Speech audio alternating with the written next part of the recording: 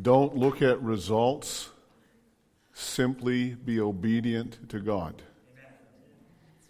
It's beyond your pay grade to know the effects of your obedience. There is one wiser than you who is working out a purpose and plan. So simply be obedient to him. We're in a time of harvest for obedience that you have already done. And some of you think that your obedience, whatever God was doing with it, that's great, but you'll probably never see the results. This is a season where you're going to see the results of your obedience that you thought was left long in the past. And it's a day for new steps of faith, new obedience, simply stepping out. And there's things that God is calling me to step into, and I don't understand them. I'll just explain one to you, just so you know. The 25th of this month, I will not be here. I'll talk to my elders about it later.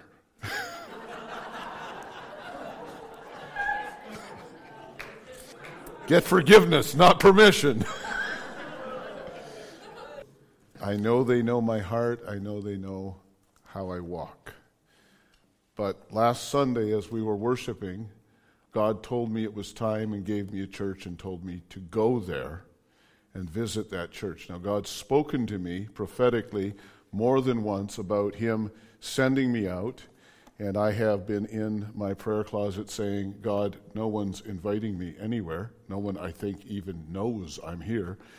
So whatever it is that you're doing, you have to figure that out. And yet, last Sunday night, God told me to go. And so I'm going to visit a church in Stratford. I had to tell them I was coming. They didn't invite me. I told them I wanted no obligation for me to speak. I'm not going to speak. I'm going to be obedient. I'm not going. They said, well, do you have a word from the Lord? I said, I don't. I'm simply going in obedience. So I want you to know that. And they said to me, well, that's when we're having our annual business meeting afterwards, so it's going to be a shorter service, and so you're not really going to see a lot of what we do. I said, I'm just going to be there. It's just an obedience. And there's some other areas where God is calling me to go. Some of them I'm going to invite you guys to join me in. Okay? One of them is I believe that we as a church need to go and join with Grand Valley Church in one of their midweek prayer meetings and stand with them and pray for a breakthrough. So I want to do that, and we're going to do that. But there's just steps of obedience that you're going to be called to do. And there's things that God's called me to do that I look at, who even cares? And the result is they go unnoticed. That's not the point. The point is your obedience. And once God has an obedient servant, he can do anything. Because I heard it said by a wise man one day that you never know if this is the day he'll put the sword in your hand and you'll slay your giant. Hallelujah. So take those steps of obedience. Hallelujah. Thank you, Father. Let me just give you the Cole's Note version here of where we need to go. I've been talking with you regarding, and this is a 2-year journey if you really want to know, one apostle sent from heaven, and only one. He is the messenger carrying the message for this final day, this final hour, this time before the coming of the kingdom of his glory and his power. One message, one messenger. And he embodies that message. And that one is Jesus Christ, the apostle and high priest of our faith. Pay attention. Consider deeply. Fix your eyes. This is my beloved Son. Hear him. Hear him. We have not yet heard. But there is a sound that is coming from heaven. And when the church hears that sound, there is an explosion that is going to take place. For the faith that will arise and the obedience that will result is going to be unprecedented. It will not just be a small band. It will be an army. So one of the key scriptures that I've been looking at is, today, if you will hear his voice and harden not your heart. And I've talked to you about that. That is taken from Psalms 95. It is not something being spoken to the children of Israel, that generation that came out of Egypt, but it's being spoken about them. But it's being spoken to us. And it's being drawn from Psalms 95, which is a psalm that calls us to true worship, to a singing and celebrating before our God, because he is the great God and the King above all the earth, to a bowing down and humbling ourselves before him in worship, in reverence, because he is our God. And we are the people of his shepherd. But then calling us into the depths of true worship, which is, today, if you will hear his voice. Because your worship is all lip service and it's all outward expression until today you hear his voice. You fully come under persuasion of what it is that he says, which results in an obedience of your life. This is worship. This is the worship that he is calling to us to. And so he looks back at the children of Israel and he says, understand that generation that came out of Egypt. They saw my works. They saw me humble Pharaoh. They saw me humble the gods of the Egyptians. They experienced the protection and the redemption of the blood of the Lamb. And they were saved from the death angel that passed over them. They experienced deliverance from slavery. They went through the Red Sea as though through a baptism. And in the Red Sea, Pharaoh and his armies were destroyed. And they had no way to go back to slavery. And God brought them out through the wilderness. He brought them into times of testing and difficulty with the purpose of teaching them to rely fully upon his word. But that generation never let the message that God had come to fulfill his covenant to Abraham, Isaac, and Jacob, a covenant that already foretold that his descendants would go into slavery for 400 years. But then God would bring them out. And God would bring them into the land that he had promised to their forefathers. They never allowed that message to actually connect with faith in their hearts. They saw what God had done, but they easily forgot in every situation they were in. They forgot who he was, and they forgot the promise he had given. And they failed to be fully persuaded that what God had promised, he would perform. But what God had promised, he had determined and purposed from the beginning of creation. Everything that God does and everything that God speaks is not some new idea or thought, something just made in the moment. What he speaks has been purposed from the beginning. And I want you to know that there will be a church that will rise up in the full power and the full glory of Jesus Christ. It's simply waiting for a generation that will be persuaded that we are that generation. The word will not fail. The word will not fail. The word will not fail. It is simply waiting for a generation who will be fully persuaded. And the word that I'm speaking about is a word that was spoken not from a mouth, but from a life.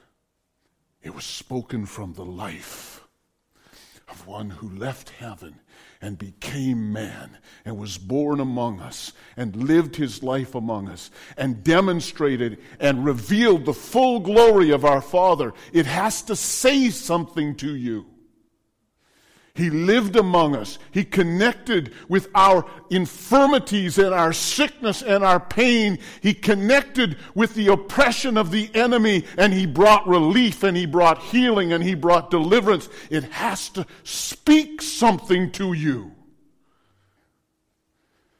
He refused to be pulled, controlled, or manipulated by any religious influence or any world influence. But he yielded his life only and fully to the will of his Father because he was living life to its fullest.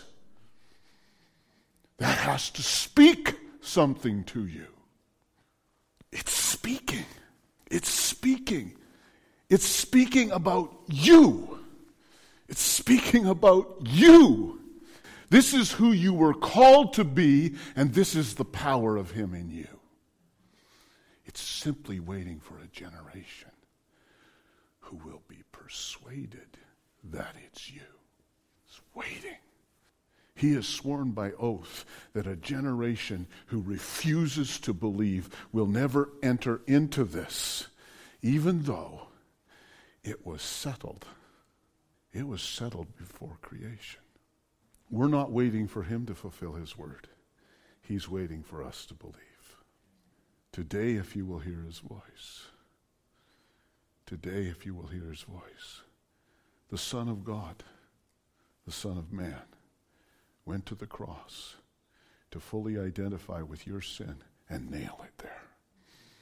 So that it would be completely removed from you, so that you could rise again to a new life. Fully righteous, fully living in God's faith. It has to speak something to you so that you come under the full persuasion. The full persuasion. Faith is not in the fact that you nod your head in assent to the things that I am declaring about Jesus. Faith is when your heart is fully impacted and fully influenced so that your thoughts and your perceptions, your attitudes and your motives, everything regarding you is impacted and influenced because you have laid hold of it. What you are living for and what you are moving towards is as though you hold the title deed to it. It's yours. I'm going after it. It's worth me investing my life in. It's worth me giving my all for because it's mine. It has been guaranteed. And I want you to know what God has spoken to us through his Son. He has spoken in such a way that you would have absolutely no uncertainty. If it wasn't enough that he gave his one and only Son to accomplish this, that his Son gave his very lifeblood to make this possible. Hallelujah. If it wasn't enough that God became man and actually became one of us, if it wasn't enough that there is now a man actually seated at the right hand of the Father, already entered into in order to guarantee your future, your destiny, and your inheritance. If it wasn't enough, God, who cannot lie, swore an oath and went into covenant so that you could have the certainty, because what he's asking you is to give your life. To give your life. And there is going to rise up a generation who is going to give their life to the cause of the kingdom. It's already stirring. It's already stirring. And don't tell me it's only going to be a younger generation from 30 and below. Don't you dare tell me, because there's too many Calebs, hallelujah, that are in the midst. Hallelujah. And I plan to be a Caleb. I'm done. Stand. Hallelujah. These are the three statements that I have, and I didn't even get anywhere in my notes. These are the three statements. You are going to recapture your boldness and your conviction. You are going to find your hope and your confidence reawakened. And you're going to find your passion reignited. You're going to come alive. Let me just announce that again. If you can hear this, you are going to recapture. Some of you have actually surrendered and let go of this. Just because of things that happened. No condemnation, no nothing. Just things in life happened and you let go. You are going to recapture the boldness and the conviction that was yours. You're going to find your hope and your confidence reawaken. And again, things happened that just robbed you of those. They're yours. You're stepping back into it. You're going to find your passion reignited. You're going to reclaim the call of God on your life. And you're going to begin to move in it in a way that you thought was long forgotten. Amen.